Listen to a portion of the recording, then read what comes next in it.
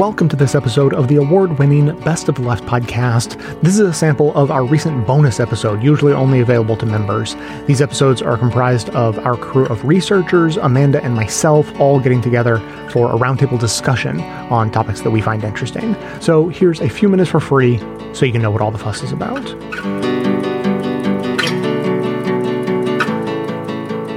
The motivation for editing books in this case is to make it more palatable to a broader audience, to make more money. Banning books is to keep new ideas, better ideas from entering the curriculum of the elementary schools.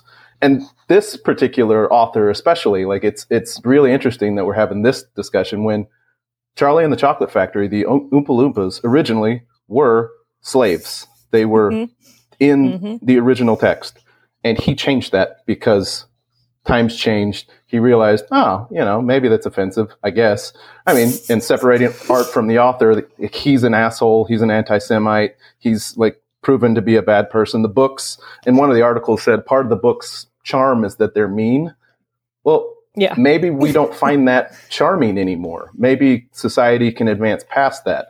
I know that I watched Tom murder Jerry, or whichever one is which, over and over again when I was a kid. And that was probably not the best thing to watch when I was a child. And now, the Looney Tunes aren't particularly popular or relevant to culture today, and maybe they shouldn't be. Maybe we shouldn't keep trying to bring these things forward. Maybe we shouldn't try to edit them. Maybe we should just let them be where they were and move past them. Exactly.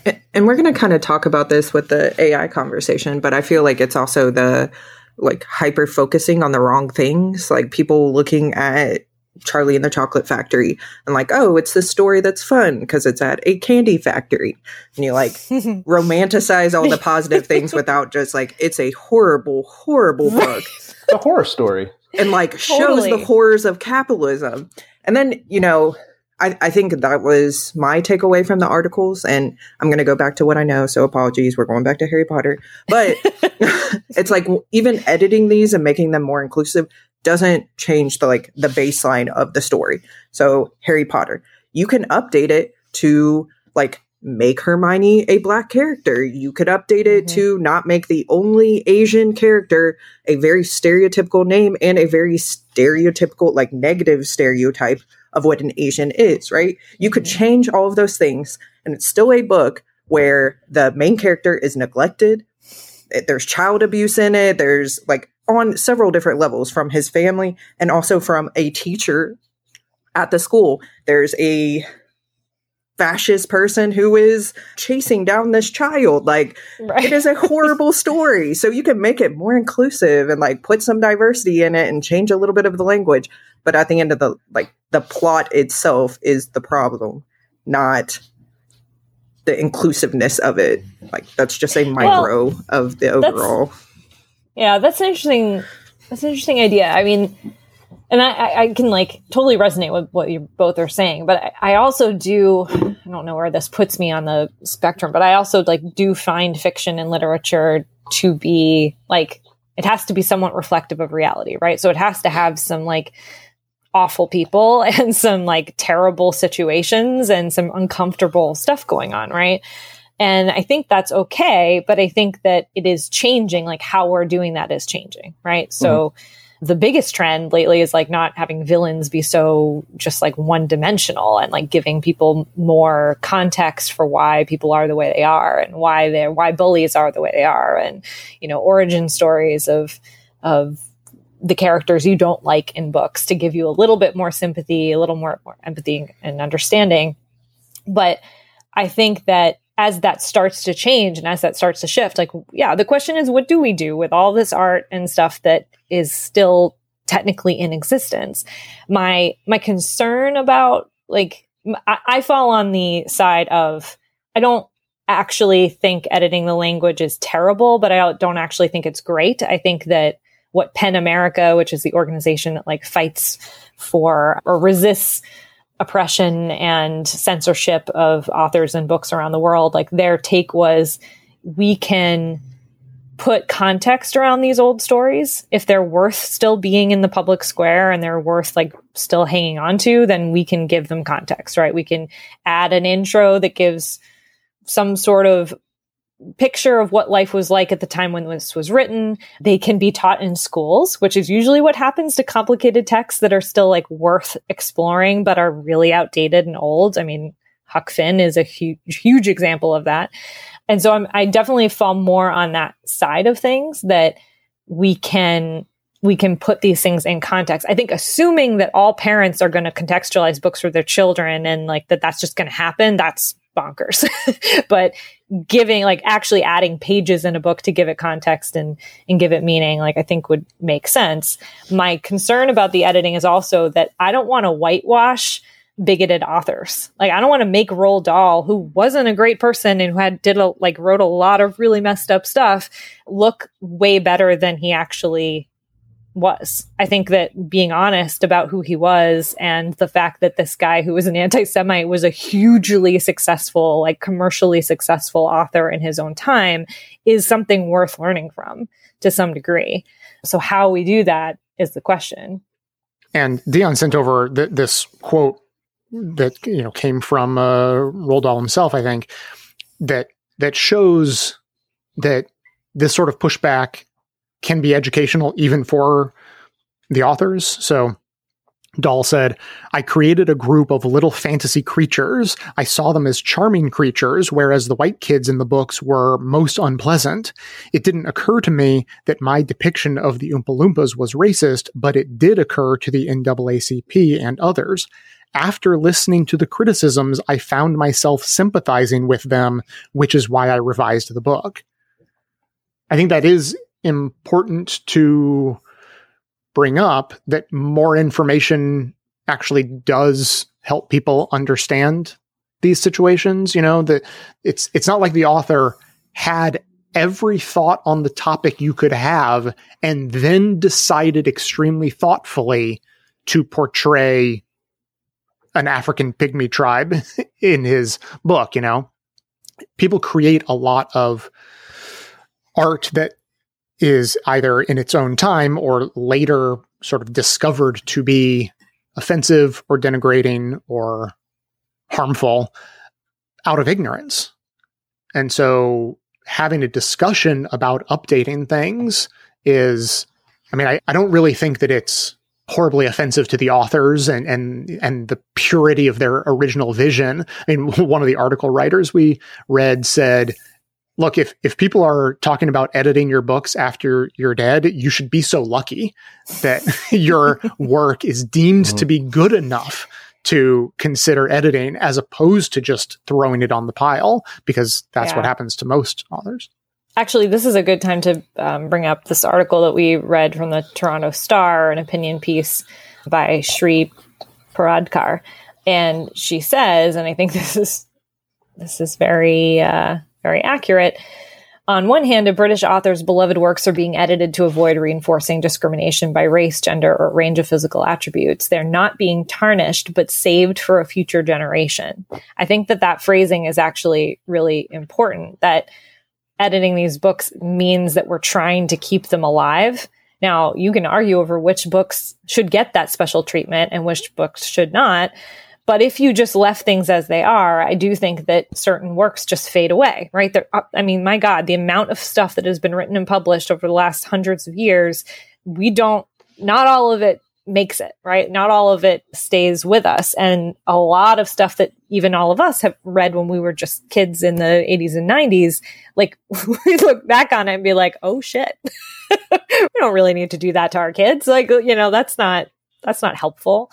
So things do naturally get filtered out, and what we kind of like collectively deem still worthwhile, most likely all of it is going to have to be contextualized or tweaked to some degree, because times change, right? Like things evolve. And so, bringing this back to the right's insistence on banning books they don't like, my biggest concern about the editing, and I know many people have said this, this isn't new, it's just that the argument against the editing of the books is that it opens the door to fascist control of the written word. If things were in the other going in the other direction and like publishing houses were run by conservatives, or the government takes over publishing houses, or, you know, controls the written word, then what are we opening the door to? Like, oh, well, we're just doing what the, you know, liberal leadership at the publishing houses did before. What's the problem? I think the word is, I'm going to say it wrong, boulderize, which apparently comes from a guy in the 19th century who tried to rewrite Shakespeare and edit it to be more family friendly. And that's, people are overusing that word right now because this certainly is not what that guy did to Shakespeare, but it's, you know, it's mildly close. So we're going to keep having this conversation. And I think what's amazing is this has already been going on forever. And we're just talking about it now because it's like a tiny little example of the right-wing fervor to call out wokeness wherever they possibly can. And that's the only reason we're really talking about it. This has been happening forever. It will happen forever. Private companies can do what they want with the with the books that they've purchased. Like, that's the reality, and that's the capitalist reality of it all. Yeah, and that's why the debate over censorship is the wrong debate. You know, the concern that, well, if we edit these books, then the fascists will have an excuse to edit books as though they wouldn't have done that anyway. Like, as if liberals didn't ever edit any books, and then the fascists come into power, they'd be like, well, I guess we can't edit books because, you know, that would be inconsistent of us. Like, that is a ridiculous idea. The more important conversation is about values. Like, what are the values behind why we want to change what is taught about American history? What are the values behind why we want to edit books? Like, as was emphasized by the article writer that Amanda was just quoting from, thoughtful edits. She was like, emphasis on thoughtful. If you edit it poorly, well, that's not good. If you edit in a way that's not in line with progressive values, then yeah, we're going to be opposed to that, of course. And that is so much more important of a debate to nail down, is what are our values? What are we actually trying to accomplish?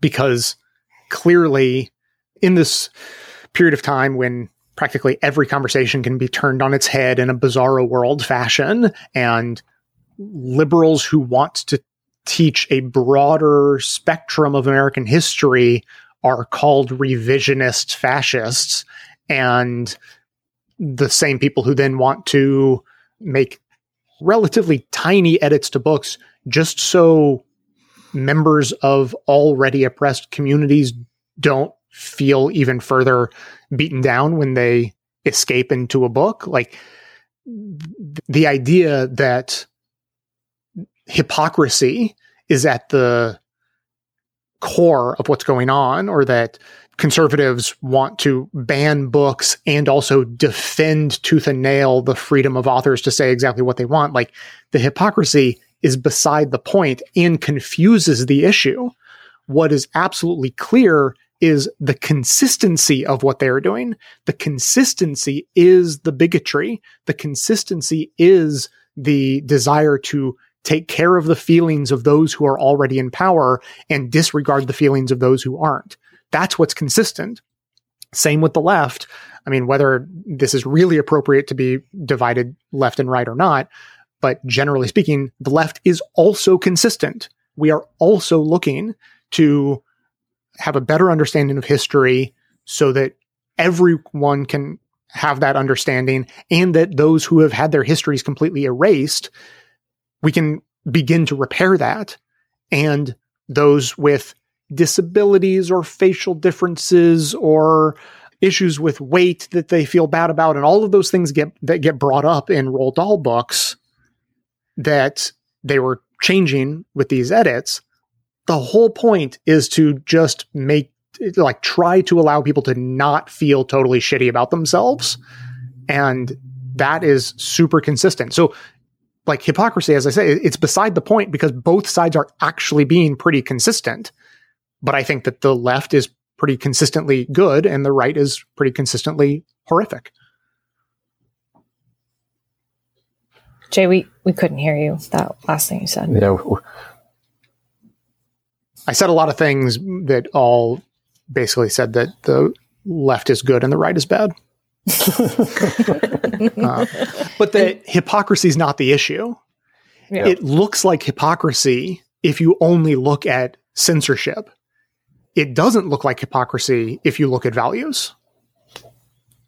Yeah, and I like the conversation about values, and this kind of hits on something that Amanda said, which was just talking about how fiction writing should have doses of reality. So one of my favorite interviews, and there's not a perfect example of this, but the show Schitt's Creek, when they were interviewing the writers and talking about it, they were very purposeful with not putting homophobia into the show, even though it depicts like a rural area where you assume there would be. But part of their reasoning was writing a world we want to live in, not the world that we live in. That's it for today's free sample. There's lots more of that particular episode. There's also a brand new episode just out that you haven't heard, as well as there being dozens of past bonus episodes that you get access to in your feed the minute you sign up as a new member.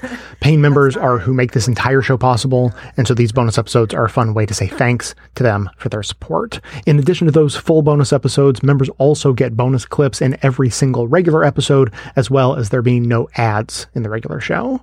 If you would like to be our newest member, you can sign up at bestoftheleft.com/support. You can use our Patreon page, or you can do it from right inside the Apple Podcast app, and links to get there are right in our show notes. And if you can't afford membership, I offer free financial hardship memberships. Just drop me an email to j@bestoftheleft.com and we will get you set up. No questions asked. Or again, to sign up and support the show and our ability to give away free financial hardship memberships, visit us at bestoftheleft.com/support. Thanks for listening.